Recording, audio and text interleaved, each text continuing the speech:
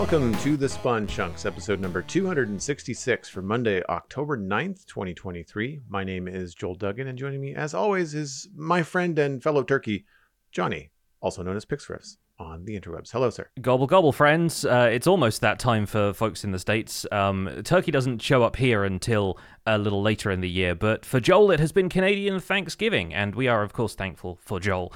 You can hear more of Joel talking about Canadian Thanksgiving, along with a couple of other diversions in the conversation over at the Patreon, where patreon.com/thespawnchunks is the link. You can get the render distance, the extended version of the podcast, by supporting the podcast financially, and for the price of a coffee every month, you can effectively get a bunch of extra content. You get access to an extended pre- and post-show on every recording, and we have some patron events, some of which are coming up later this month, like our monthly Minecraft Hangout, which is usually on the last Saturday of the month, which will be October 28th, and our quarterly Hangout is likely happening on October 21st. Details will be posted in the Discord for when we manage to arrange that, and that's where you get the behind-the-scenes facts and figures of how the podcast is doing numbers-wise, a little bit of insight into our metrics on YouTube, all that kind of stuff.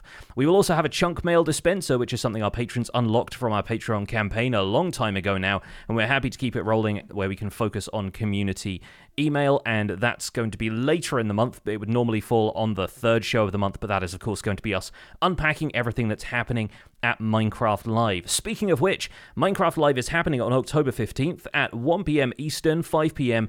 UK time, and that's going to be covered on my Twitch channel at twitch.tv/pixelriffs, where the Spawn Chunks podcast will have a very formal layout and everything, and Joel and I will be unpacking everything live as it happens from Minecraft Live 2023. Looking forward to that, actually. It's a curious time, coming into that, and we'll get into a little bit more, I think, later in the show today, but, moving into the new cycle, the way that Mojang is running things now, and seeing what we've been seeing, I'm curious, because they've certainly laid some questions in front of me for this week's show that I'm very curious to see the answers for. But speaking of questions, what have you been doing in Minecraft this week? I've been doing a fair bit now that I have Elytra. I'm getting used to flying again, and for the survival guide I did an episode all about how to fly, and the thing that struck me the most was that now that weather is more consistently rainy, having a Riptide on a Trident handy is very powerful, and I ended up using that a little bit more this week because my main job over the weekend was excavating a trail ruins, which I had finally located in a northerly part of the world in a taiga biome. And so we found the site on the surface with the suspicious gravel and the terracotta, identified it as a trail ruins, and I excavated the entire thing. It was partly underwater, was the main problem with this, because the way that the terrain had generated, there was a river nearby, but there was also one of those sort of ravine aquifers that was bisecting that. And as I dive underwater, I can see, 3 or 4 of the trail ruin houses. Some of the gravel has already updated and fallen through the bottom of it, so whatever artifacts I might have had from that are now unfortunately gone. But there were plenty of more intact houses, and so I ended up just kind of excavating everything from the top down as much as I could, and then came back with sponges and a conduit and ended up explaining those concepts as well. But going to and fro from this area with fireworks took me about a minute and a half's worth of fly time, just a couple of fireworks over the top of the mountains. With Riptide, about 10 seconds. It's a maybe 1,500 block journey, something like that, and it's over in a split second with Riptide.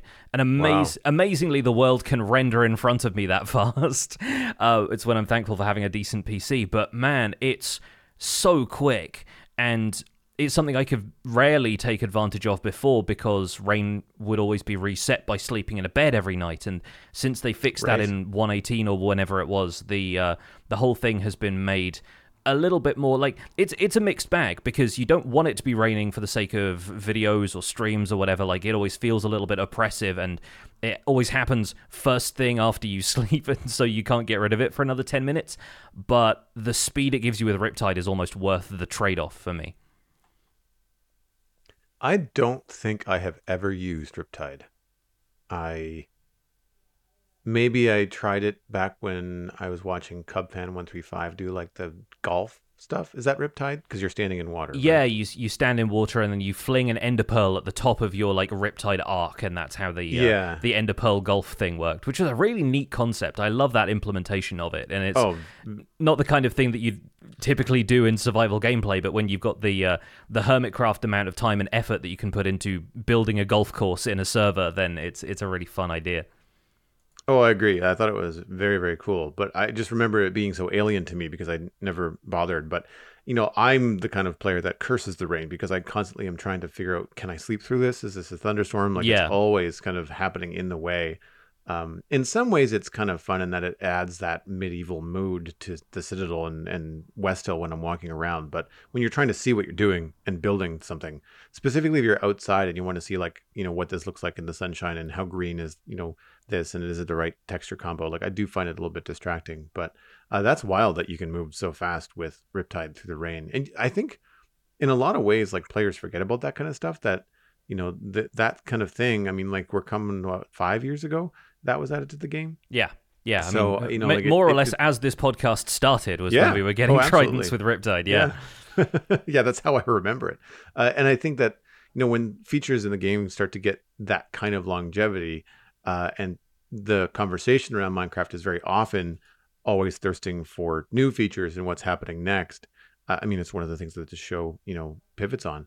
I think that it can be easily, forgotten when you have things like that, like Riptide and flying through the rain and things like that. And going over the basics of Elytra and what exactly is possible with Elytra, I think is a really worthwhile adventure, because I mean, I use them all the time, but I don't know if I do any new tricks, or I don't really explore the full breadth of it. Like I'm very often just using one rocket to kind of like Superman hop from like build back to storage room and then back to build again, and trying not to smash my forehead off of stuff. Like it's pretty simple. I think the one thing that I would say as far as a Elytra flight that I am good at is like a soft landing or extending that flight as long as I can, like flying through an open double door, and like rather than having to walk the whole length of the church, I can actually fly most of it. Like Yeah. that kind of a thing.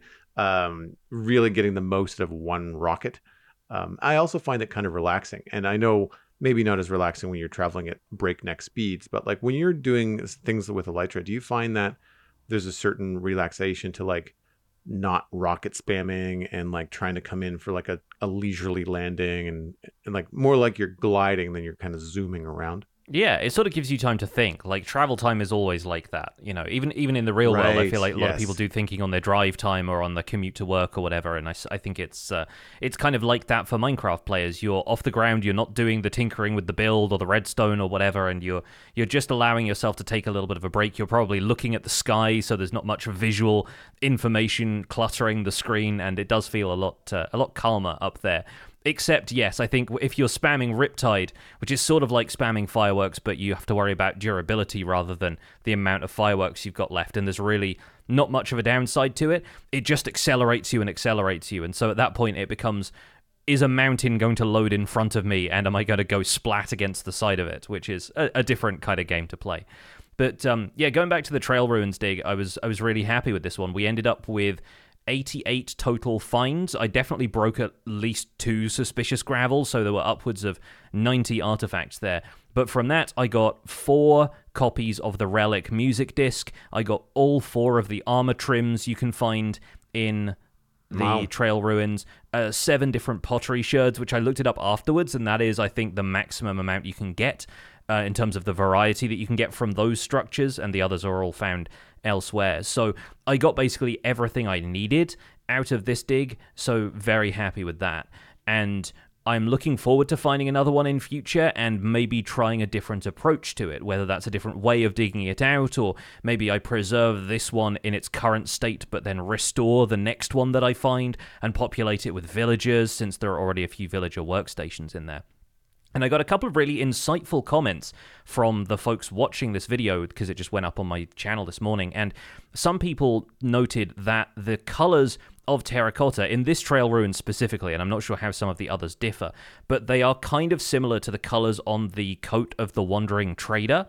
And some of the items that you find in these, like dyes and seeds and stuff like that, are things that the Wandering Trader will trade you. And so it is a logical leap, but not a particularly large one, to imagine that the Wandering Traders' civilization began here, was lost to time, and that's when they began their nomadic lifestyle. And I really Mm. like that as an interpretation of this. It's not one that I had previously considered, that the Wandering Trader might have been a static villager at one point, but then decided to take up the wandering lifestyle after this. So I really like that interpretation. That's a really cool idea, and I can see it like with the screenshots that you've shared in our live chat. Like, yeah, I can totally understand how that would be a visual parallel. Is this the first trail ruin that you've excavated since we hung out with Archaeoplays in Yes. Elraf? Yeah, this is the first one I've done solo, and yeah, the first one that I've done Mm. since that stream. And this one was very different structurally to the one that we encountered, in terms of the layout, in terms of the variety of houses that were there. There were still a couple of typical features, like I think that tower that appears in each of them has to be there because that's the part that breaches the surface and that you can see from outside, so you know Right. that there's a structure there at all. But then there was a kind of an area that I thought of as like a kiln area, a lot of fired materials and mud bricks, and there's coal blocks nearby and stuff like that. But then the individual houses, or whatever you'd think of as houses, along the road part of it were different. They were different structures. And so it's really neat to see them having that sense of individuality, and they're so different from ruin to ruin that it makes me want to dig up more of them in my world and see how the others have changed. Yeah, and it sounds like they're absolutely worth it. Like if you take the time to do it properly and you get 7 sherds, you've got the discs, you're able to get all those finds. Like it's not just like a couple of things for all the effort. Like, 80 finds plus, the valuable things for decoration that you pick out of them. Like it sounds like it's well worth it, right? Yeah, yeah, definitely. I mean, it's a lot of it is the kind of thing that you can craft yourself. But in terms of unique items, there were maybe 12 that I pulled out total. It's all four of the armor trims, the four music discs, and I mean, yeah, I guess the sherds on top of that probably makes it more like 15 Yeah. items that like you can't get anywhere else, and so they're definitely worth getting if you are a collector. Certainly, if you want to have one of every type of armor trim, then it's essential. But I do think, yeah, like some people aren't going to have the patience for this kind of thing, and are going to go for more valuable rewards like diamonds and stuff that they can use to upgrade and improve their equipment. But I think once you've got that upgraded equipment, it's worth going to one of these and spending a few hours just uncovering it and seeing what's there. I'm moving on to the technical stuff this week, though. I'm building a mob farm later this week so that I can have more gunpowder, since I've already used about half the rockets I crafted after I got my elytra. And yeah, I need more reasons to build structures as well. So I'm kind of looking through what I've done previously and kind of seeing where the inspiration falls in this world to decide what I'm going to build next. Well, I have been building outside of West Hill this week, continuing on with the East Road Graveyard that I finished the planning of, I think, the last time that we spoke. And I've moved on to start the final block selections and decorations and things on the inside. I haven't really ventured on the outside yet, but for the most part, the block palette and the style in which I want to do things has been sorted. I've got about 1/3 of the graveyard finished. The way that the path kind of cuts through the graveyard, it doesn't divide it in half. It's kind of divides it into like different chunks. And so I decided to just work on one, finish it all up, and then say, okay, well, that's the blueprint. I can now kind of copy paste, for the lack of a better way to say it, and do the rest of it. And so it'll be nice to have all the different placeholder cobblestone, gravestones moved or, updated to whatever I want them to be.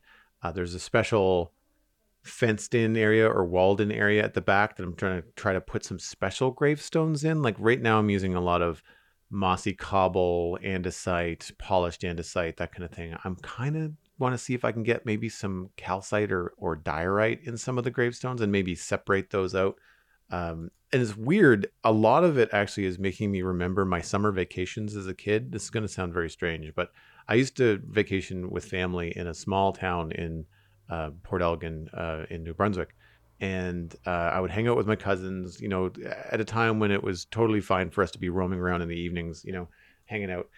But there's a lot of churches and there's a lot of graveyards and there's no parks. There's no real like playgrounds for kids to run around in. So we would play hide and seek basically in church cemeteries. And you just basically build up this memory of like all the different styles of gravestones, like the flat ones on the ground, the tall ones.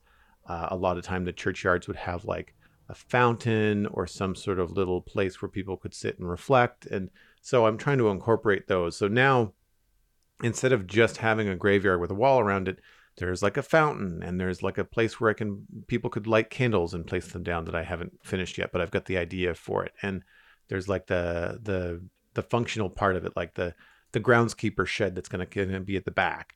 And then I've also got the crypt. And I decided, as we were discussing last week, to pull the trigger and start digging out underneath the graveyard. There's a staircase inside that crypt that goes down to a space that is going to have, I want to say, around 60 double chests. I'm not going to pack them like next to one another. I want to kind of pull inspiration from what you did and try to make it look like a crypt, and have some double chests there that will be good for some overflow storage, good for some odds and ends, that kind of thing.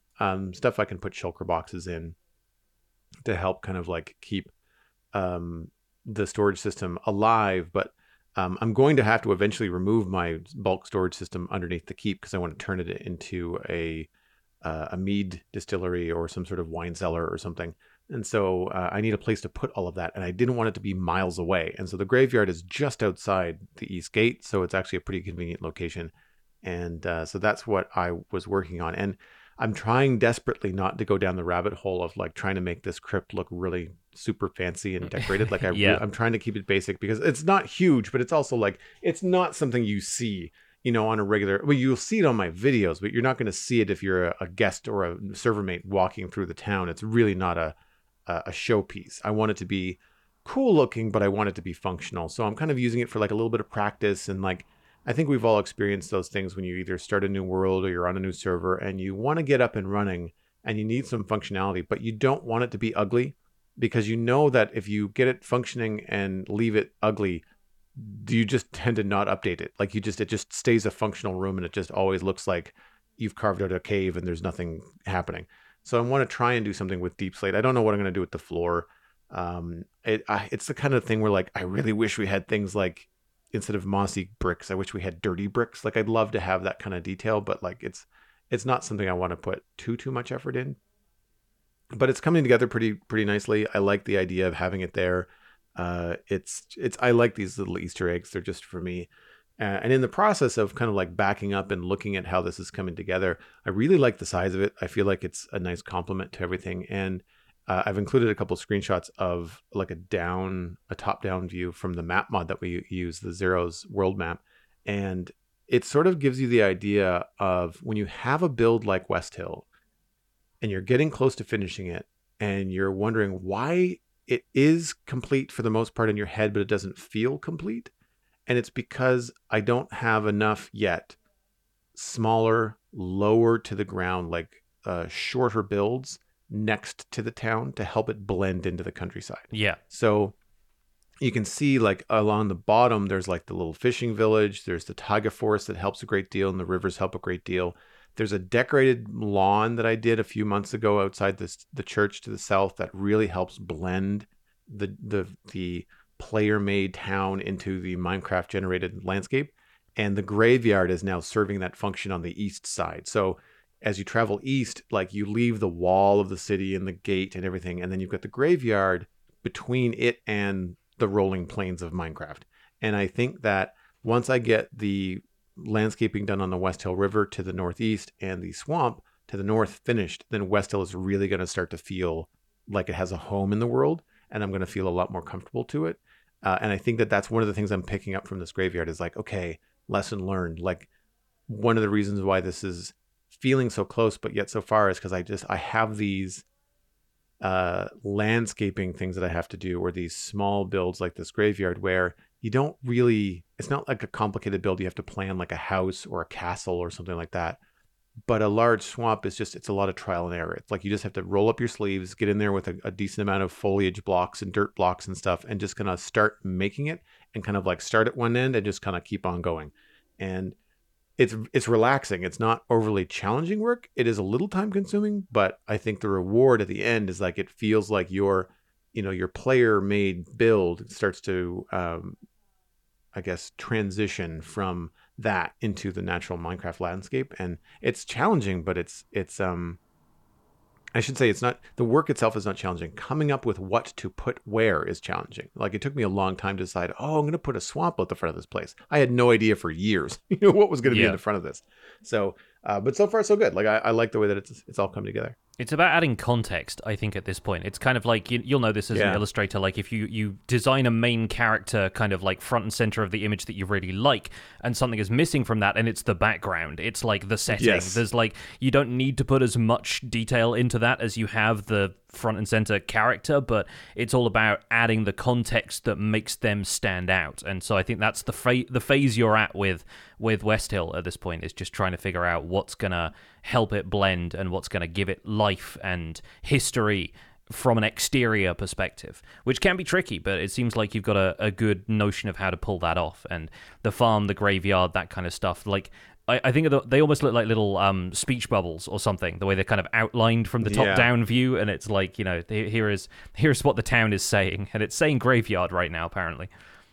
Well, and it's almost like giving certain districts. Like, it's almost like in the same way that within a town you'd have like the market, you'd have like where people live, you'd have like the business downtown, you'd have like maybe the spiritual area where there might be a chapel or a church or some sort of gathering space, like that kind of stuff. And it's the same thing when you start to get outside the town. Like, there's the graveyard, there's the farms, and then what kind of farm is it? Well, the one that's got a wall around it with all the yellow is the wheat farm, and then the one that's green is the potato farm. And it's like that kind of stuff. It starts to inform the viewer or the player what that space is used for. Mm-hmm. And that then, like you said, like, adds the context is a great way to put it. Actually, it's perfectly way to illustrate it. Yeah.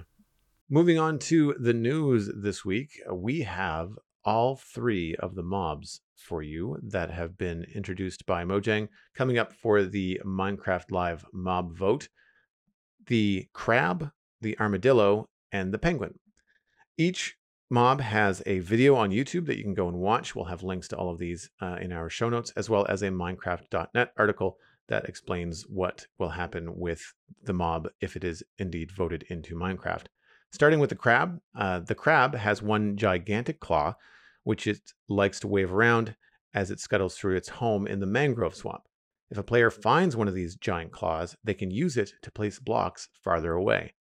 The article and video both suggest crabs would be able to climb mangrove trees and hide among the vines. The armadillo calls the savanna biome its home, plodding serenely between the long grass, unless you surprise it. Just like a few of its real-world counterparts, the armadillo can roll into a blocky ball if startled. The armadillo also drops a special scoot, which can be used to craft wolf armor. You'll find the penguin in the Stony Shores biome, waddling around the beach, or swimming in the nearby ocean. The penguin is happy on both land and in the water, though it can be a little clumsy when walking. The penguin can help your boat travel faster. The mob vote opens at 1 p.m. Eastern Daylight Time on October 13th and closes at 1:15 p.m. Eastern Daylight Time on the 15th, which is the day of Minecraft Live. The winner will then be announced during Minecraft Live, which starts at 1 o'clock p.m. Eastern Time on October 15th. Surprisingly, we had a Minecraft Java Edition snapshot this week as well. This is snapshot 23W40A. Once again, there'll be a link to the Minecraft.net article linked in our show notes. That was released on Wednesday, October 4th, and is the first snapshot for 1.20.3 on Java Edition. The snapshot contains improvements for shields, changes to chat component serialization, and bug fixes. The major change: when a player is blocking with a shield, the arm with the shield now follows the direction the player is looking at when viewed from a third-person perspective. The bug fix related to that is that shields do not block damage while the player was facing straight up. That's now been fixed, so you can now block damage coming from above you. Some additional bug fixes in 23W40A include nether portal teleportation being inaccurate at large coordinate values, mending incorrectly calculating overflow after a full repair, and clocks and compasses in item display entities not showing the correct time or direction. There are a few other bug fixes and technical changes, which also include the data pack version now being 19, and a few minor changes to chat component serialization. If you need more details about the technical changes and the full list of bugs, those can be found at the Minecraft.net changelog that's linked in our show notes. So I'm not sure about you, but I was a little surprised to see a snapshot this week. Yeah, I was. It seems like, this is the impression that I get, and I may be wrong about this, but the team is now large enough that they don't all have to drop everything when there's a Minecraft Live coming up, right? Like, you would assume in previous years that the development team has been a tight-knit enough group that all of their effort is going into what's next, what's the update, how can we present the update in the most concise way that the community is going to be excited about. Whereas now you have a bunch of people who are dedicated to bug fixes, minor updates, the kind of stuff that we're getting in these dot releases for the major updates, which means that everyone who is working on new concepts can be getting excited about their Minecraft Live stuff while the remainder of the team is still plugging away at the technical side of 1.20.3 now. I think that, it's worth noting that this is the first Minecraft Live that we've come up to after they've introduced the minor updates. And yeah, you forget that, with Minecraft Live, they're going to be announcing what's happening in 1.21.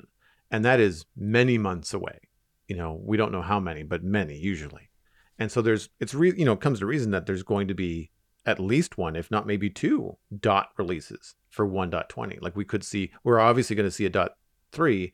We could see a .4, or maybe even a .5 between now and whenever 1.21 comes out. That may even include stuff like the experimental villager changes if they decide that those are going to be ready in time for that kind of thing. Yeah, so a couple of small changes like this, a couple of gameplay quality of life changes, balancing tweaks, that kind of stuff seems likely, especially if they are building up towards reinforcing certain things, like shoring up certain mechanics of the game ahead of whatever they have in mind for 1.21.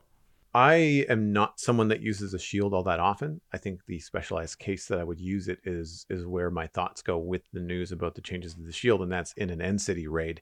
And I'm wondering if the shield changes will make End City raids a little easier for people that find them either intimidating or hard to execute. I'm not sure about that because I haven't tested out the snapshot, but it feels like a positive change, in terms of the blocking ability of the shield. Yeah, I think accuracy when it comes to that stuff, because it's easy for you to look up while holding a shield in-game, but then still take damage and wonder why on earth that's happening. I think it's nice to get some consistency in the behavior there, and I'm somebody who uses a shield all the time. I carry a shield basically whenever I don't have anything more important in my offhand. And so, yeah, I'm used to using shields constantly, and I think that's a good change. Now, if only it didn't take up half the screen when I was using Riptide. That's my major wish list. Even with the lower shield resource pack that I use from Vanilla Tweaks, I still end up with Riptide kind of covering half the screen with a shield whenever I use it in first person. But yeah, being able to block at more angles is welcome. The fact that it renders that way when you're seeing it in third person is going to make for some fun visual. It's fairly obvious on multiplayer servers when you're looking at somebody which direction they're facing. Could even use it to gesture at certain things if you wanted to, I suppose.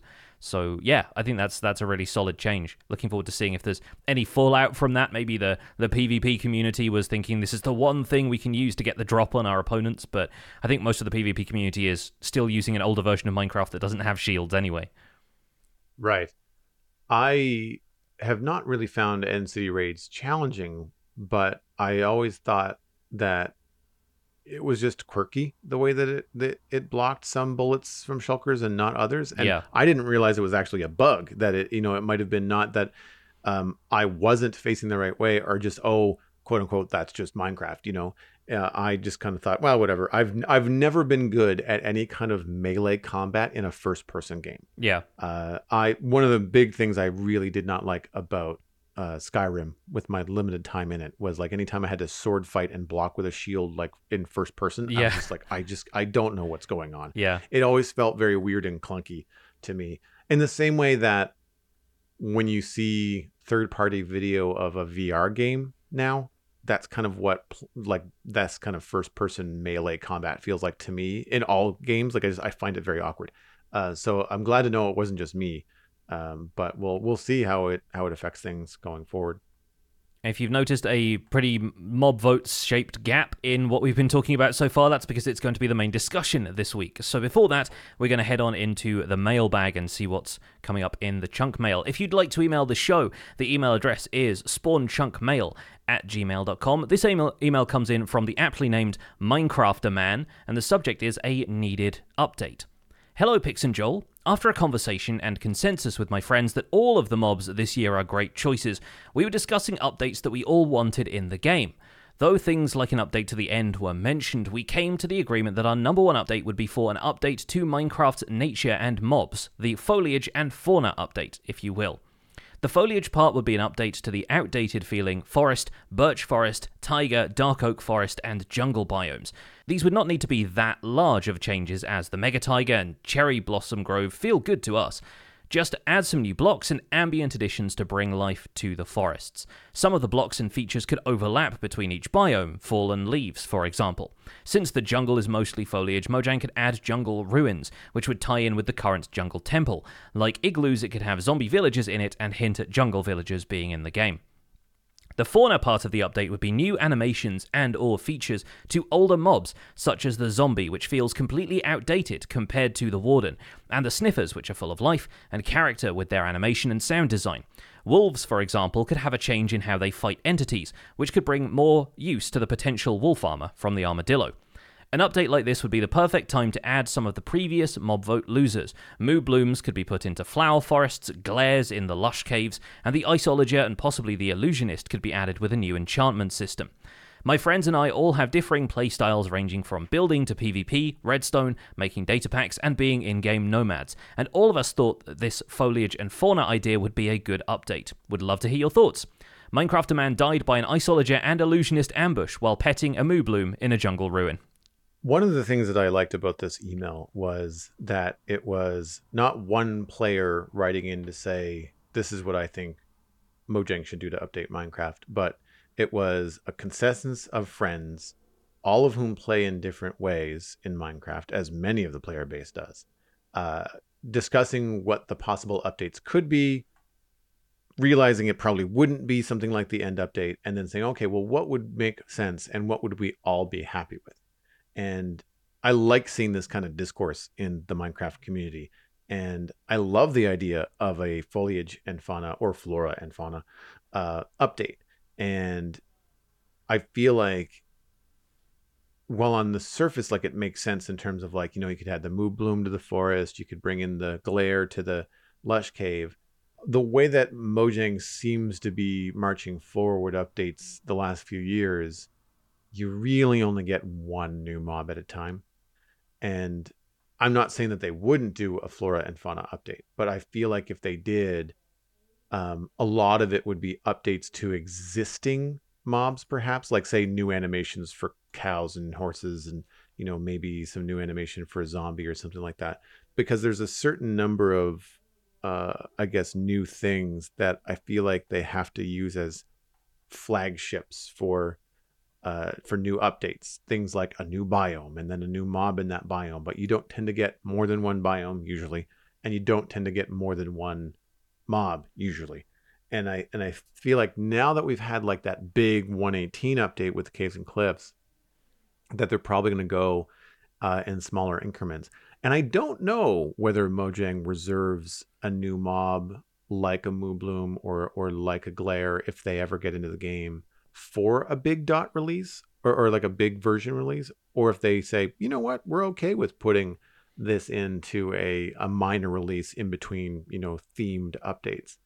And so in one way, I guess that could be an interesting way to look at something like a foliage and fauna update that Minecrafter Man has suggested, in that maybe you'll get some big, this works for marketing, it's a new biome or it's a new update to, this animal or this foliage. And then perhaps the dot releases over the life of that update could add, either animations to and visual updates to existing mobs, which I think is more likely, But then like maybe they decide, well, this is going very well. We're going to use one of these dot releases, and it's going to be, the glare update, or it's going to be the Moo Bloom update or something like that. And I think it's an interesting idea and a really cool um, consensus of thought from all these players, that of all the things that they could ask for or could want in Minecraft, they basically came to, we want the overworld to look better and feel, in my opinion, I feel like what they're getting at is that they want the overworld in Minecraft to feel more like a modern game.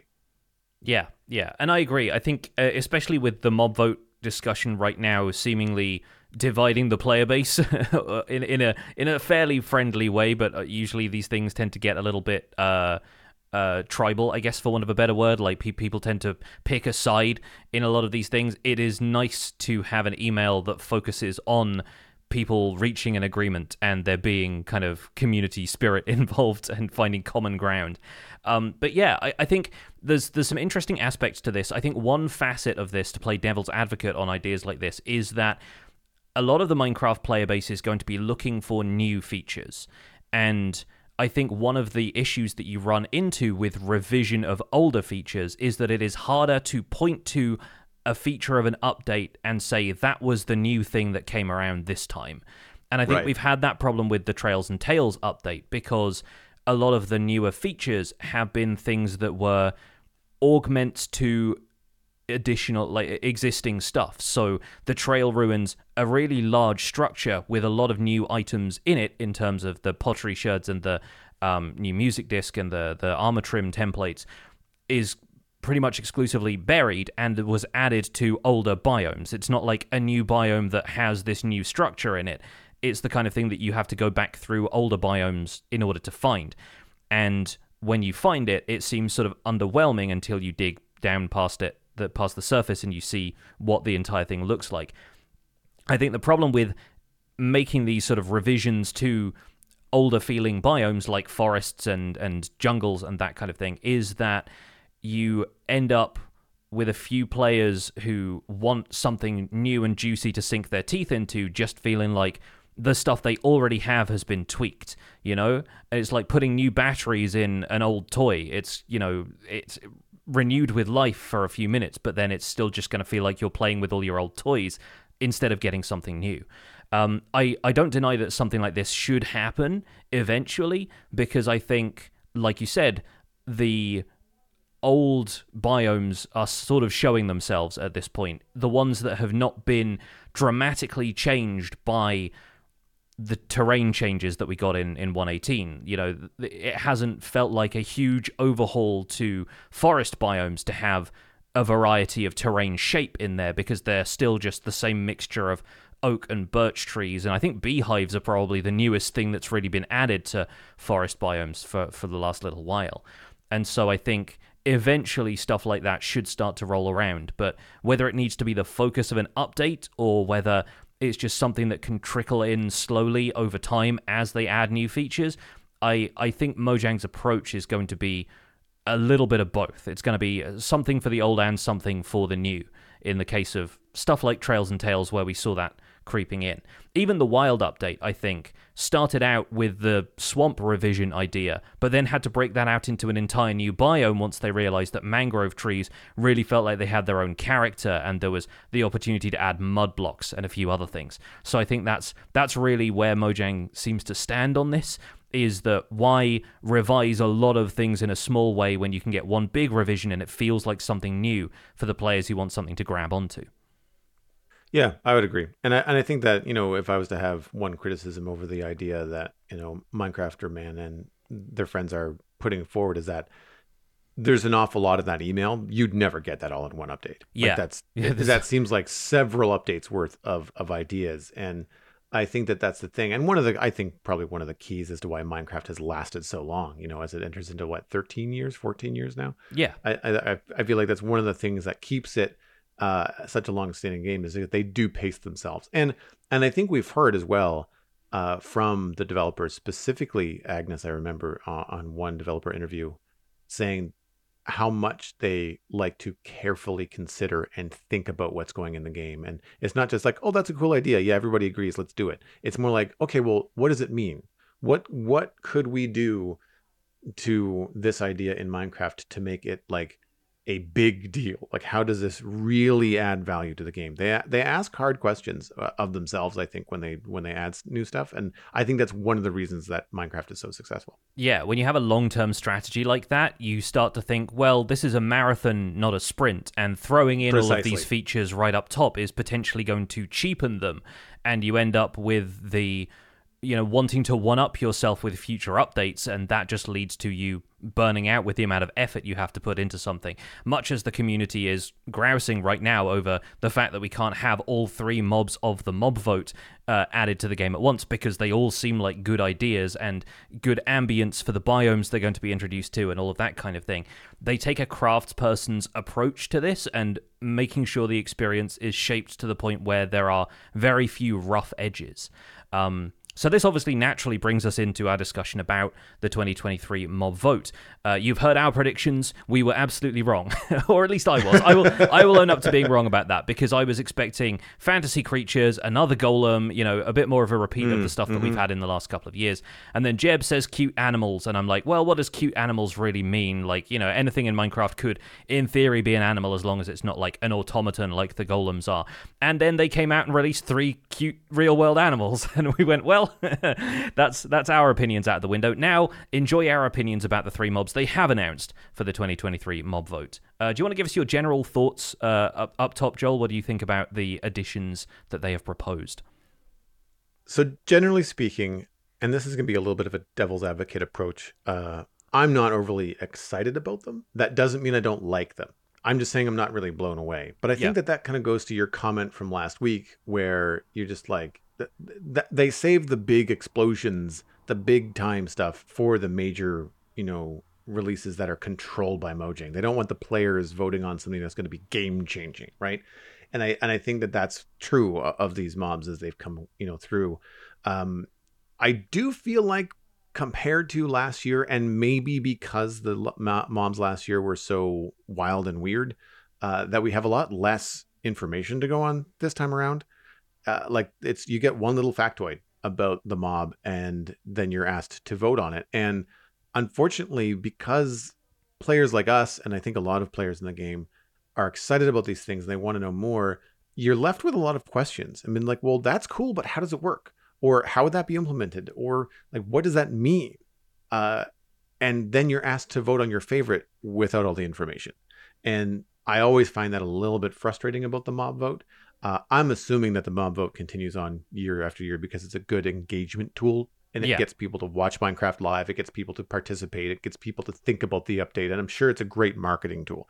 I don't know how practical it is in terms of getting a mob in that, that really deserves it. But at the same time, we've also seen things like, the idea of a frog, in Minecraft, that, as you mentioned earlier, spins out into an entire, biome, and they have to separate things, and then they end up with different variants of frogs that we didn't expect. Like, there's all kinds of stuff like that we don't know.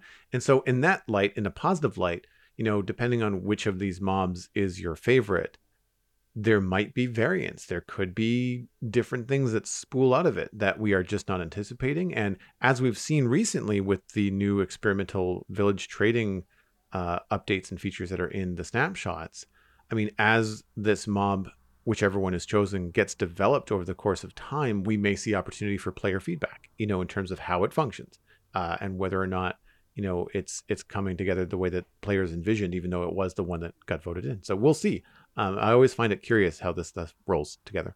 Yeah, I think the thing to remember is to vote for the mobs based on the information they have given us, and then to advocate for tweaks to the mobs once we know which one we're getting, right? Yes. Like, we don't want to make any assumptions about the features that they've been given doing more than they say they're going to. But if you look at the allay as an example, I think some of the functionality that was added to the allay was not clear from the original presentation, and it may not have even been part of their vision for the LA, but with community feedback, with some testing in snapshots, how does this mechanic feel for players to actually use in the world?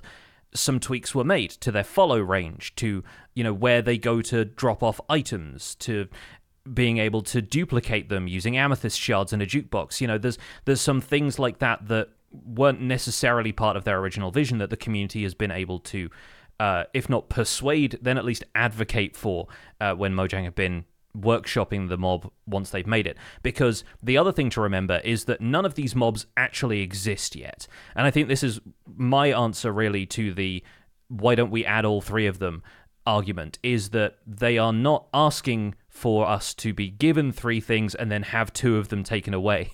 We are voting for which one of these ideas do we add to the scope of this update and actually develop into a real feature.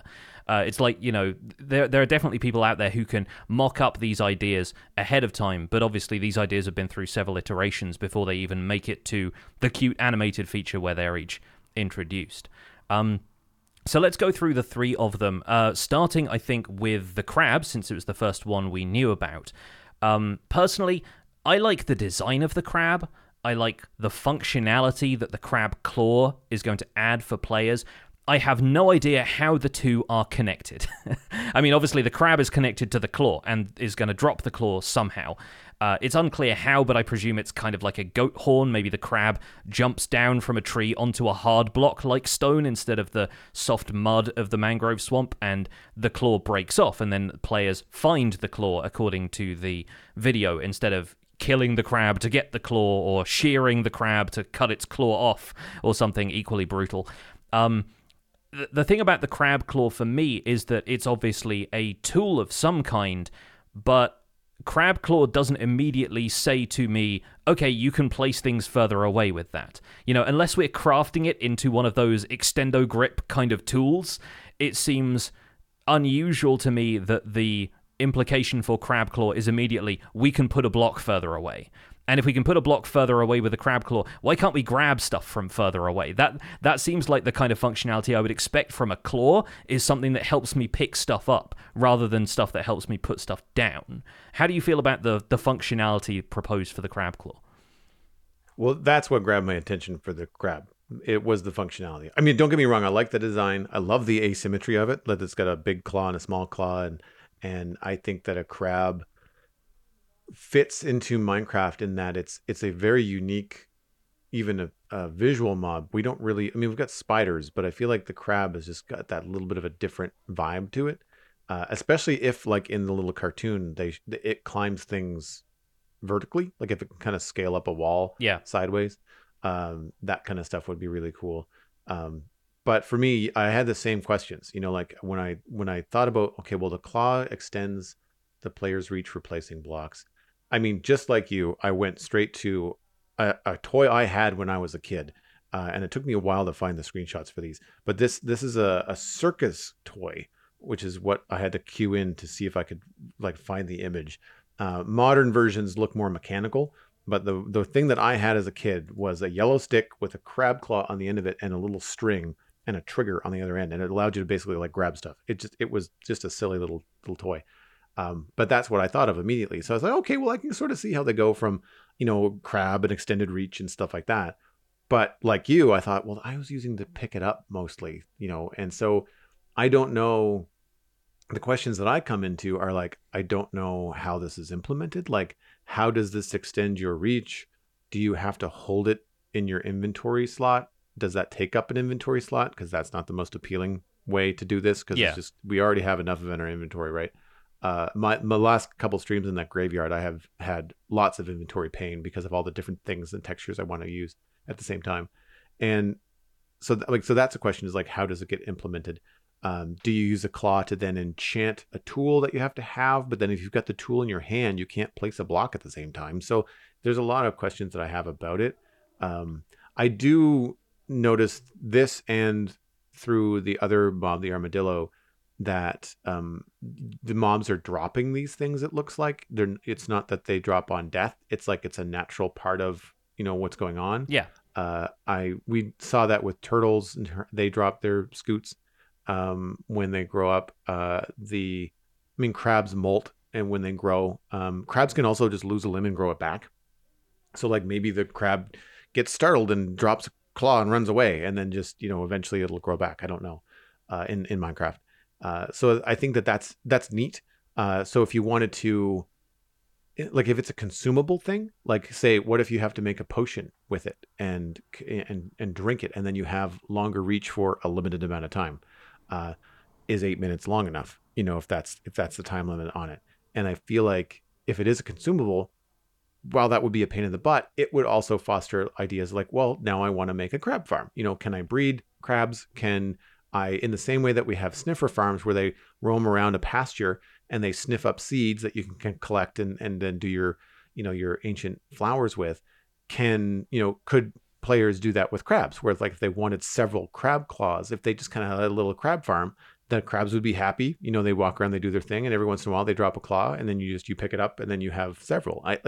It does, open up some cool ideas, but I guess it depends on, is that amount of effort worth it for a player that wants to just be able to reach a few extra blocks? Yeah, and I think there's a couple of mechanical issues with it. And first of all, like to address what you just said, I think a lot of the mobs that they add that are real world animals have this pattern now of not needing to kill them in order to acquire the stuff. Like it's kind of like a bit more understanding of, stewardship of the natural environment and not killing stuff unnecessarily, not feeling that sort of blasé about the lives of animals around you.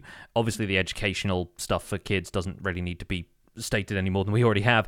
But I like the idea of farming them to get hold of this thing, because I presume it's going to be a tool and not some kind of passive effect or buff for either having one in your inventory or turning it into a potion.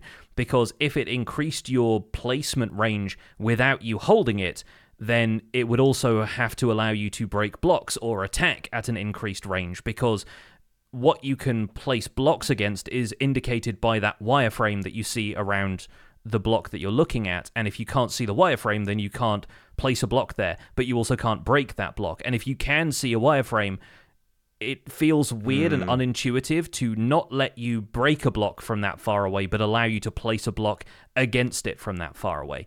And so having it as a holdable tool mitigates that. But with that in mind, if it is something you hold, how do you know which blocks you are using with the crab claw? Do you have to load it up with blocks first? In which case, do you need to open your inventory and add a stack to it manually every time you want to switch blocks? I feel like using pick block in that case would be a good idea if they have a unique pick block behavior that allows you to load up the crab claw with a block you're looking at instead of just swapping it out for the blocks from your inventory. The other option is using the offhand, whether you're like holding the crab claw in your offhand and the blocks you want to place in your main hand and they operate in tandem, or alternatively you hold the crab claw in your main hand and the blocks in your offhand. But that's not currently possible for Bedrock Edition players, and so whether or not the usage of the crab claw encourages them to implement the offhand in a more robust way for Bedrock players is another potential knock-on effect of the crab claw being added. And this is one of the reasons why this can't all be done overnight. You know what I mean? Like, you can't develop something like this in a day, because you have to consider the mechanical implications across multiple platforms. How does this feel for mobile players to use? That kind of thing. And I'm not sure how much internal prototyping they do on any of these ideas, or if they just throw the idea out there, worry about how they're going to implement it later, maybe have some sort of basic ideas, but see what the community thinks. But I'm curious how this crab claw would feel to use, because if it doesn't feel good and it takes up, as you said, another inventory slot, I can imagine builders just ignoring it in favor of just scaffolding slightly closer to the thing they want to build, right? The kind of stuff that the shortcuts that we already take to make sure that we can, build an arch around a doorway that's just like 1 block high. You just pillar up a block. How convenient is it going to be to use this crab claw just to reach that little bit further? Then again, if you look back to our discussions about when they changed the reach on crouching, you were excited, and I was very excited about just being able to place an additional block further downward. Like if you're building a wall from the top down, and you're just kind of like moving along and adding 3 blocks as you go in that kind of pattern that you do when you're building a large wall of a single block of material. Imagine being able to place 4 blocks as you go, and how much that speeds up the process. So there are definite advantages to this. It's just how well it is implemented and how intuitive it feels to use, how convenient it feels, is going to make or break that as a feature. The crab design completely aside, I think the functionality of the claw is going to be the most contentious thing if it ends up getting added. And I think that's one of the things that's preventing this from being the out-and-out winner for me, is that I don't know how the crab claw is going to change any other aspects of gameplay. And it's impossible to know that until they start implementing it, which they clearly haven't yet. And there's a few things that I try to, and this is all pure speculation, looking into the text that they have in the article and some of the things that they have in the different videos as well. We'll go through these different mobs. But one thing that they mentioned was, just like its real world counterparts, the crab is important to the mangrove swamp ecosystem, which is why you can find it hiding between the vines of its mud-tastic biome. And so I don't know if that's just simply a reference to tell the player where you can find the crabs, and you might have to look around to grab them. They're not necessarily going to be on the ground. They could be up into the roots and up into the vines of a mangrove swamp. But, if the crab gets in, one of the features that it could have that we don't know about yet could be something to do with a new feature in the mangrove swamp because of integration into the ecosystem. I don't know what that could be, but it has some potential to add more to the mangrove swamp and not just be a crab with a claw that has something to do with the player.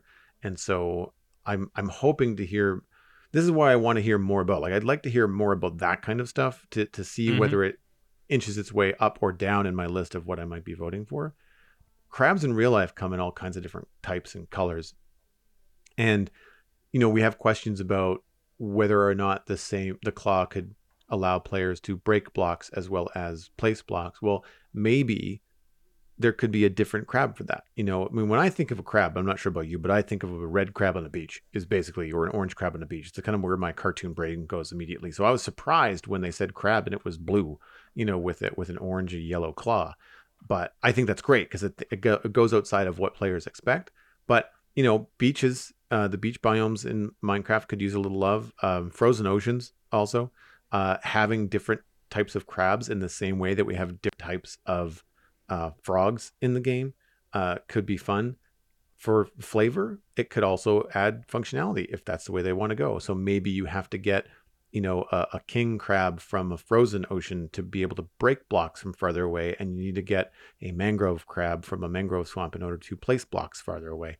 I don't know how that's implemented. I have all the same questions that you do, but there are ways I feel like adding a crab could be more than just the one. In the same way that adding frogs, it's not, yes, we've got 3 different colors, and in themselves, they don't do anything different from a behavioral standpoint, but they do give you 3 different colors of frog lights. So there's things like that could be brought into the game, and who knows where it could go. I do feel like the crab has a lot of potential, but there's just as many questions as I have excited speculative notes. Yeah, and I think giving it that amount of potential is one of the things that I think would sort of preclude it from being introduced in a vote in the first place. If they planned to add that kind of additional stuff, I think this is all stuff that players would end up maybe advocating for as an expansion to the crab idea once it got voted in. So you can't assume any of that stuff ahead of time. Although I do really like, in an almost a parody of those old iPhone adverts where they'd say there's an app for that. I like the idea of there's a crab for that. It's got good branding potential. I like that. The other thing I've seen people suggest, just based on the idea of being able to place blocks further away, is the effect it could have on the PvP community, provided, of course, that the PvP community plays on a more recent version of Minecraft. But the ability to place lava buckets from further away than somebody's attack reach changes PvP in a big way. Being able to build a wall in front of somebody before they get to you from further away. There's a few things like that maybe in a niche community is really going to shake up gameplay if it is added. And there's excitement in the potential of that, I think, for me, when it comes to the crab. So Yeah, I'm on the fence about the crab functionality wise, but I agree with you. I think it sounds like something that has a lot of potential. Let's move on to the armadillo. This is the one that will add life to savannas, curls up into a ball, drops a scute in a similar way to what the turtle does, and that would allow the player to craft armor for wolves. And I think you mentioned this earlier. I recognize that the average casual Minecraft player enjoys taming mobs and adopting a menagerie of pets in Minecraft, so the community in general is probably going to love this, but I simply don't care about the wolf armor. I am not one of those guys. I don't like having pets in Minecraft. I don't use wolves when I go exploring, when I'm, taking on a horde of skeletons or whatever. I just don't bother with them. The only example I can think of using wolves in recent memory is for the utility of them scaring skeletons so that you can separate out mobs from a general mob farm, or wither skeletons if you want them to run a certain way, they can run away from wolves, that kind of thing. But in terms of the stuff I do day to day, I don't use wolves at all. So I am not the audience for the armadillo, even though I think it's a cool mob and I like the design of it more than I like the crab. I feel like in terms of Minecrafty animal, something that effectively turns into a block when it's frightened, almost like the opposite of the shulker that turns into an attacking sort of creature when it's threatened. I like the idea of the armadillo almost being the reverse of that. But yeah, I'm not necessarily the target audience for the wolf armor concept. How about you? I fall in the same camp. I don't really see the appeal of wolf armor. I feel like this is a tailor-made feature for people that put sweaters on their dogs, Yes, that match th- their own. this is the thing. I think if the armadillo gets voted in, I think maybe people are already assuming that you can add armor trim to wolf armor, which is a pretty big assumption because the most comparable thing we already have is horse armor, and you can't do that with horse armor. It is absolutely something Mojang should consider doing if the armadillo wins. That's, again, another thing that I will say the player base should advocate for, because if we don't end up getting different dog breeds in game, I think a good compromise for the people who love dogs and want more customization for dogs would be the ability to give them cool sweaters. And so I think having additional functionality given to armor trim retroactively by introducing trimmable wolf armor is going to be a good compromise, I think, for people who want, that level of customization over their wolves appearance. I, for one, would prefer different breeds of dog, in terms of an update to the wolves and the dogs that you can have in the game. Because if wolf armor comes into the game, you can almost put a pin in any kind of different dog breed, because they're good, unless they keep them all the same size and they just don't give anybody any small dogs ever. Because I feel like it would be just that much more work to have armor for dogs that would also fit on models of different breeds of dogs if they were smaller. I mean, we're getting down a rabbit hole here, but like that it's just not something that's high on my list. And I think from a practical standpoint too, um, early game, you spend a couple hours in Minecraft and you very quickly don't need a wolf to help you fight mobs. Like it's not something that I ever thought was very useful beyond maybe early day, just to kind of see if you could do it. I know that they've had some improvements, but I do find the pathing on tamed wolves quite rough. You're more likely going to have them teleport to a weird ledge near you or drown than they are going to be of any use when you're fighting, mobs. I do know that people sometimes use them for like skeleton farms, but I also know that it's hard to keep those dogs alive. So maybe wolf armor would be something that would appeal to redstone contraption people that want to make, a skeleton farm or something like that and have the mobs die in just a unique way. But like, there are more efficient ways to do almost everything that a dog currently does in the game, or a wolf currently does in the game. So that's why I don't really see this as a function of the armadillo that I find appealing. I think, as you do, the design of the armadillo is appealing. I think adding a unique animal to the savannah will certainly help the biome feel more alive, more unique. Yes. Um, Yeah. I feel like there's a little bit of confusion in the function with dropping a scoot. Turtles also drop scoots. I guess they'll have to differentiate the scoots somehow. I guess they'll just be called armadillo scoots and turtle scoots. But like I know that the turtle scoots are used to make armor. You used to make a turtle helmet. So like they have like a kind of a crossover there, but it does seem a little bit samey from stuff that we already have in the game. I liked the little personality of the squeal of the armadillo, like when little mini Yens when he Tiny Jens. Tiny Yeah. Yens, yeah, Tiny Yens, yeah. When Tiny Yens startles it and it kind of squeaks. And then you mentioned the shulker box. I just kind of see this like endless loop of like the shulker box grumble shooting a bullet, and then the armadillo squealing and hiding, and then Yeah. rinse and repeat. You know, like if you got them next to each They other. they become a good double act, don't they? Yeah, Like yeah. little comedy routine between the two of Yeah, them. armadillo dubstep. Yeah, like it could be cute in that way. That the cartoonist in me, and this is where I go off the rails. There's a really unique opportunity if they want to go this way with the armadillo. I would love for it to be able to roll around in that ball. I know that's not how they travel, but if anybody has seen Raya and the Last Dragon, the Disney film, Tuk Tuk is like an armadillo-like fantasy mob. He gets to be the size of a horse and ends up being a mount, but when he first starts out, he's like gerbil size, and he rolls up into a ball, and that's how he travels around. And I think it would be really interesting and fun and whimsical, not very practical to have the armadillo like roll around like that. Now, I don't know how you get a box to roll around in Minecraft. I think it might even be funnier that way, if that was how it happened. But that's the kind of thing where like it doesn't really add any functionality to the game. It's just about flavor and seeing things. Now, if the armadillo does get in, you were talking about players advocating for different things. If that is the thing that players find the most appealing, would that or could that lead to, well, if we're going to be updating the armadillo in the taiga biome, does that also mean that they would then update the taiga biome? Because I went and looked up what armadillos eat. They're omnivores, but they eat mostly insects, like termites, which was part of the proposal for an update to the savannah a long time ago. And so, like, there's some potential there if the armadillo is the direction that the player base wants to go, where Mojang can say, all right, well, if we're going to go here, then it might be worth adding a little bit more to the ecosystem of the savannah to make the armadillo feel more like it's not just added from a mob vote, but it's actually part of a more symbiotic update and something a little bit more organic. And so that could be fun if the armadillo gets in and it ends up updating the savannah. So in that way, it's kind of appealing, but it doesn't really add a lot of function. And I'm looking for a mob for me personally that is both appealing visually, has some fun, whimsy added to the game, but then also brings some new gameplay specifically.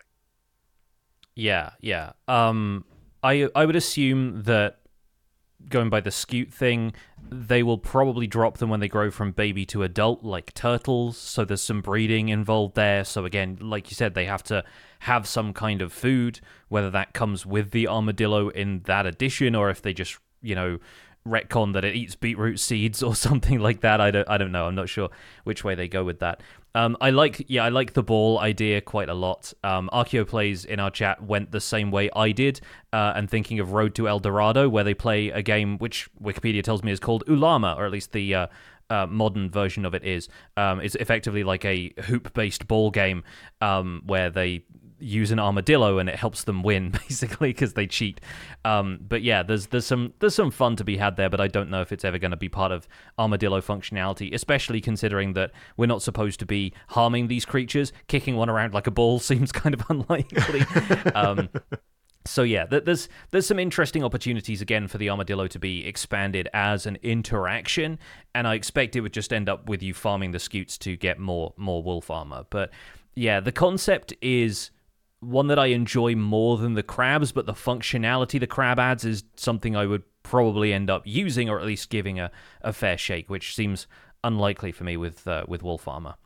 And I'm sort of feeling the same way about the penguin idea, because I love the design. Penguins are classic-looking animals. They have a really recognizable silhouette, beloved character, several animated movies based on them, but I'm not sure on the functionality. The helping you push boats part is, I think, intentionally vague, and I think players would end up having input into whether the penguin gets in the boat with you, or, my personal preference, hangs off the back like an outboard motor. So I think there's potential there for, again, players to have input into exactly how this idea is implemented, and this is one of the reasons why they don't want to just shove their own implementation in it and ship it tomorrow. I think they want to understand what players want out of something like this. They are quite clearly rockhopper penguins as well. They have the kind of frilly plumage on their heads, so they're not Antarctic rather, penguins, so that's why you end up seeing them on stony shores rather than in ice spikes or somewhere where people might stereotypically expect to see penguins. So they've kind of pitched you a curveball right out of the gate, but I think the main point of contention with penguins that the community is discussing is whether or not the moving boats faster functionality works out of water. Because in the video, they state that penguins are much more graceful in water than they are on land. And the majority of the community is interested in this presenting a faster travel option, which combined with the current usage of boats on ice roads through long stretches of terrain in the overworld or in the nether, that's one of the faster ways to travel. And so if you can have a penguin pushing you at the same time that you're on this ice road, is that going to make your boat faster? I don't know if they'll necessarily go to those lengths, because there are some folks who already have trouble with terrain loading in fast enough for their iceboat roads to work. But I want to encourage players to think about the transport options for, let's say, peaceful players as a completely different gameplay style. People who don't have access to faster transport options like Elytra unless they use a data pack to import that in or cheat them in using commands. I think the ability to travel faster and set up canals and waterways that can be penguin enhanced is an appealing prospect for people with a certain gameplay style, in much the same way that the increased reach option gives the PvP community something to think about. I think also, if the penguin isn't in the boat with you, if it's not taking up the passenger slot of the boat, consider that it will be easier to transport mobs from different biomes. Say you're getting a mushroom back from a mushroom island to your base, and you don't want to go through the nether because there's a chance the mushroom will die and you'll have to start the journey all over again. Same goes with villagers. If you want to transport villagers back to a central trading hall from a swamp or a jungle or somewhere that you've had to get them in order to get certain book trades in the revised villager trading rebalance, being able to push those boats faster, get the job done quicker, you're going to be saving time overall if you have a penguin helping you push the boat. So there is potential for that feature to be usable in ways that players dismiss too easily because they're used to flying around with Elytra, I think. The penguin for me, I think, has the most potential to be both fun and useful for those reasons. Like, it's got a great design, as you mentioned, not a normal kind of traditional penguin like you'd think most people would put in or think of. If they think of penguin, they think of like bowling pin, Yeah. and I think that having the rockhopper penguin in there really keeps that feeling unique from a visual standpoint. The boat functionality and stuff, because of the potential to have it be like racing boats and mini games and all the things that you can do there for transportation, compared to also that's the fun part, and then also the practicality of, like, if the penguin isn't in the boat as the passenger, then you could move moms around easier on land. I picked up on just how much time they were spending with Jens rowing very slowly across the desert or the savannah. Mm-hmm. Or no, he was in a Badlands. Like, that kind of stuff really made me think of, like, okay, well, like, that could mean that the penguin on land could help the player move the boat faster. But then, like, in order to have that be practical and something worth doing, putting a penguin in the boat has no appeal, because if that takes up the passenger slot, then, well, that's just, who cares? There's much faster ways to get around. So I think there could be some inventive ways. That, again, this is my cartoonist brain thinking, like, if the penguin sat on your head like it's in a crow's nest while you're in the boat, like, you become the mast, and it then somehow enhances your speed of navigation just because it can see farther because it's higher, and that's how you move faster on land. That's funny, whimsical, cute, and also gives you a cargo space in the boat, to put your chest or to put your villager or your other mob to move around. So I feel like it does kind of do the best part of marrying what I think are the three things: functionality, fun, and appeal, like cuteness. The one thing that I think is concerning with all three cute animals. I think armadillo and penguin being cute, wouldn't really call crab cute.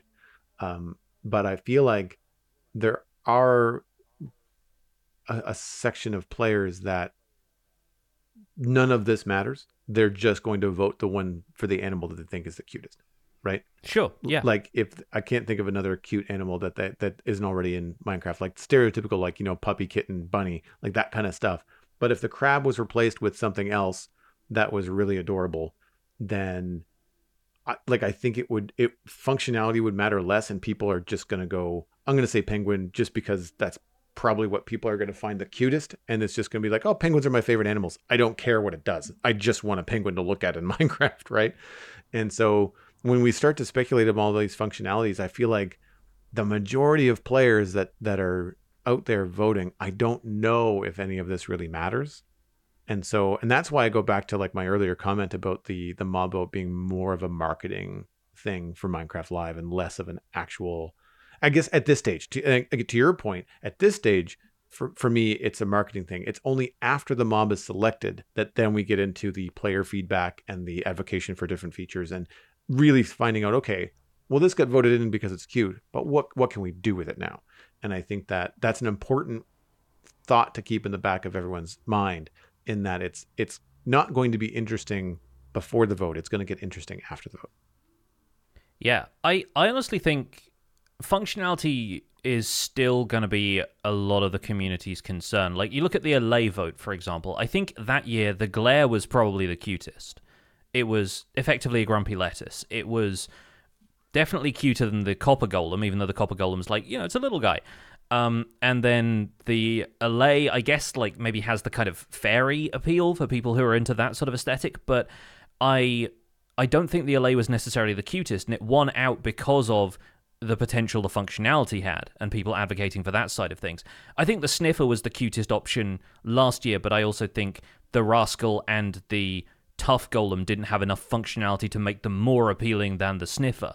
And I think this year we're sort of left with the same issue where aesthetics is going to matter more because the functionality doesn't seem to make it really game-changing or like anything that has a huge amount of depth. I think the most depth comes from the crab claw idea, but not necessarily the way the crab claw would function. Whereas with the Allay, it was like, hey, something that picks up items and carries them to you and finds more items of the same type. That's a mechanic we've never really seen before. Whereas we've seen a mechanic of reaching further, like people mod stuff like that in all the time and frequently don't use them, or people are just able to get closer to the thing that they're building. And I think people have seen inventory assistance mods and that kind of stuff enough to know what kind of functionality is going to improve their life and what isn't. And so I'm on the fence about this, and I honestly think if people just vote for the cutest mob, then that's at least a compelling reason for them to vote. Because, like you said at the beginning, I'm not super compelled by any one of these. There isn't an obvious answer for me. I did make the joke in our Discord, is it too late to repackage these as golems so that a golem can win? Can there be a claw golem, a terracotta golem, and a speedboat golem? But honestly, I'm tentatively on Team Crab. Because it feels like it's the most impactful on the game, mechanically speaking. And I think about this in a long-term mob vote as design brief kind of look at the situation where, like, if Mojang sees players voting for something because it helps mechanically with block placement reach, perhaps they consider finding ways to augment other aspects of building with future additions because it's clear that's something that the player base would like. On the flip side of that, of course, they've given the player base who likes building one thing, so maybe they focus on other aspects of the game because they feel like those players have been appeased.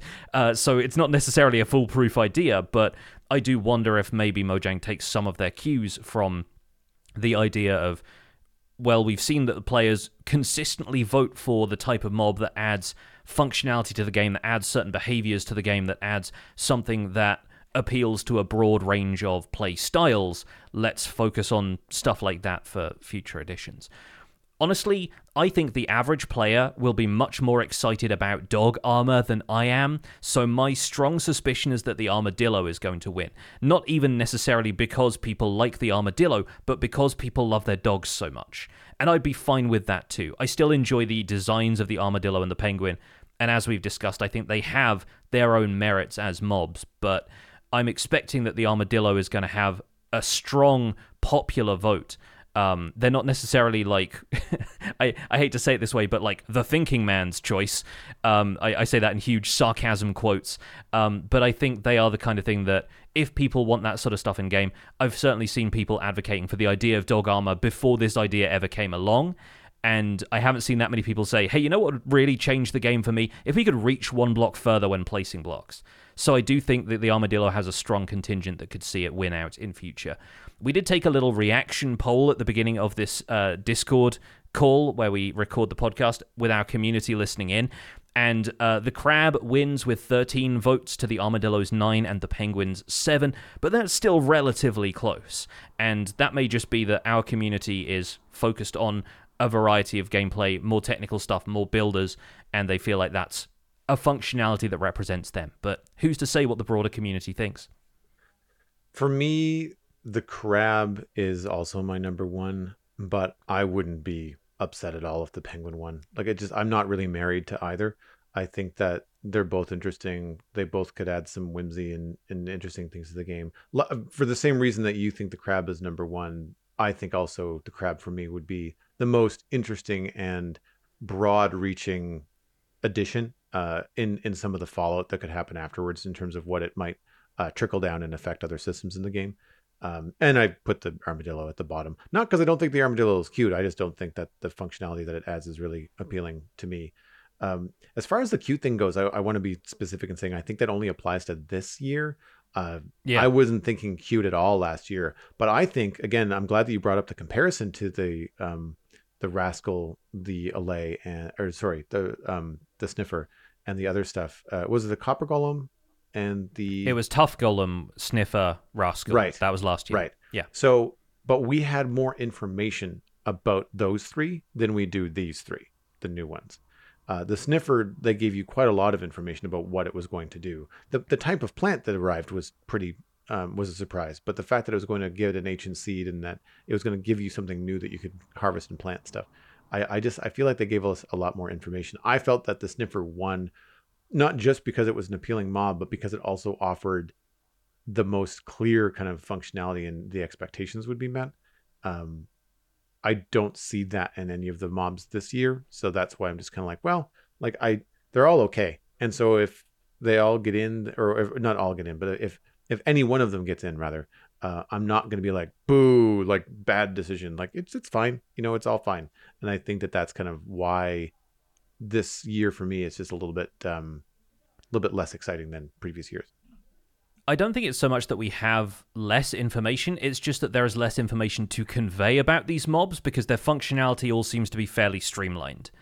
I think, honestly, they're not doing anything as complex with these mobs as having it work like the sniffer does. They're existing mobs, they're natural world mobs. I think something is said about each of them by the fact that they already exist, so that's players have preconceived notions about liking a penguin already, They don't have to do a hard sell on the penguin. People already love penguins.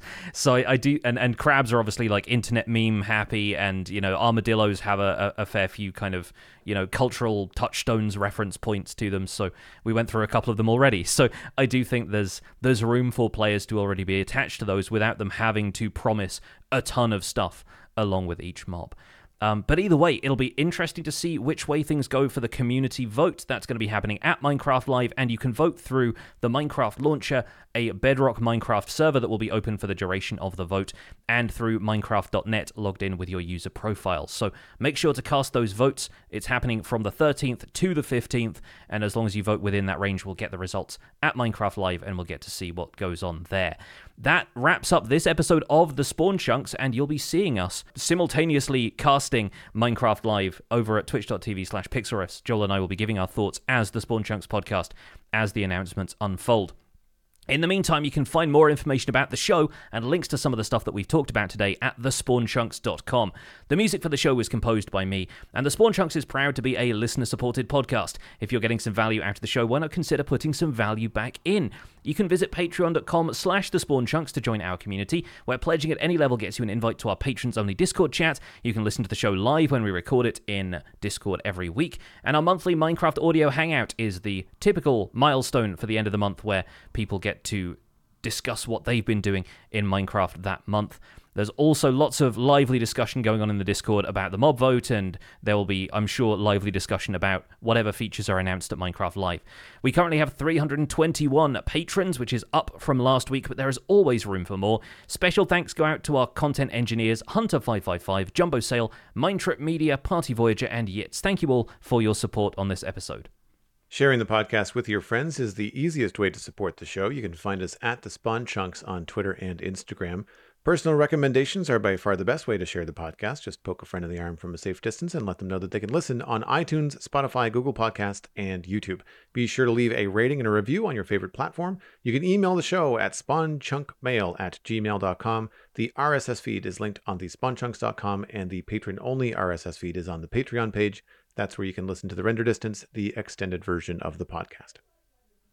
My name is Jonny, but online I go by Pixel Riffs. You can find most of what I do at youtube.com/pixelriffs, where the Minecraft Survival Guide is currently in its 3rd season. I also stream 3 days a week on Twitch, where I do behind-the-scenes work for the YouTube series. That's where you'll be finding the Minecraft live stream as well. I'm also the voice of the unofficial Hermitcraft recap, which you can find through a quick YouTube search. And aside from that, I'm at Pixel Riffs on both Twitter and Instagram. Joel, where can people find you online? Links to everything that I'm doing online can be found at joelduggan.com, including the Citadel Cafe, my other podcast about sci-fi and fantasy entertainment. I'm Joel Duggan on social media and Joel Duggan on Twitch, where I stream Thursday through Sunday, building the Citadel Minecraft server most of the time, and live Lego on Fridays, working my way through the UCS X-Wing Starfighter. It's coming together quite quickly. It's very fun. Thanks for visiting The Spawn Chunks. The world outside is infinite. Get to the polls!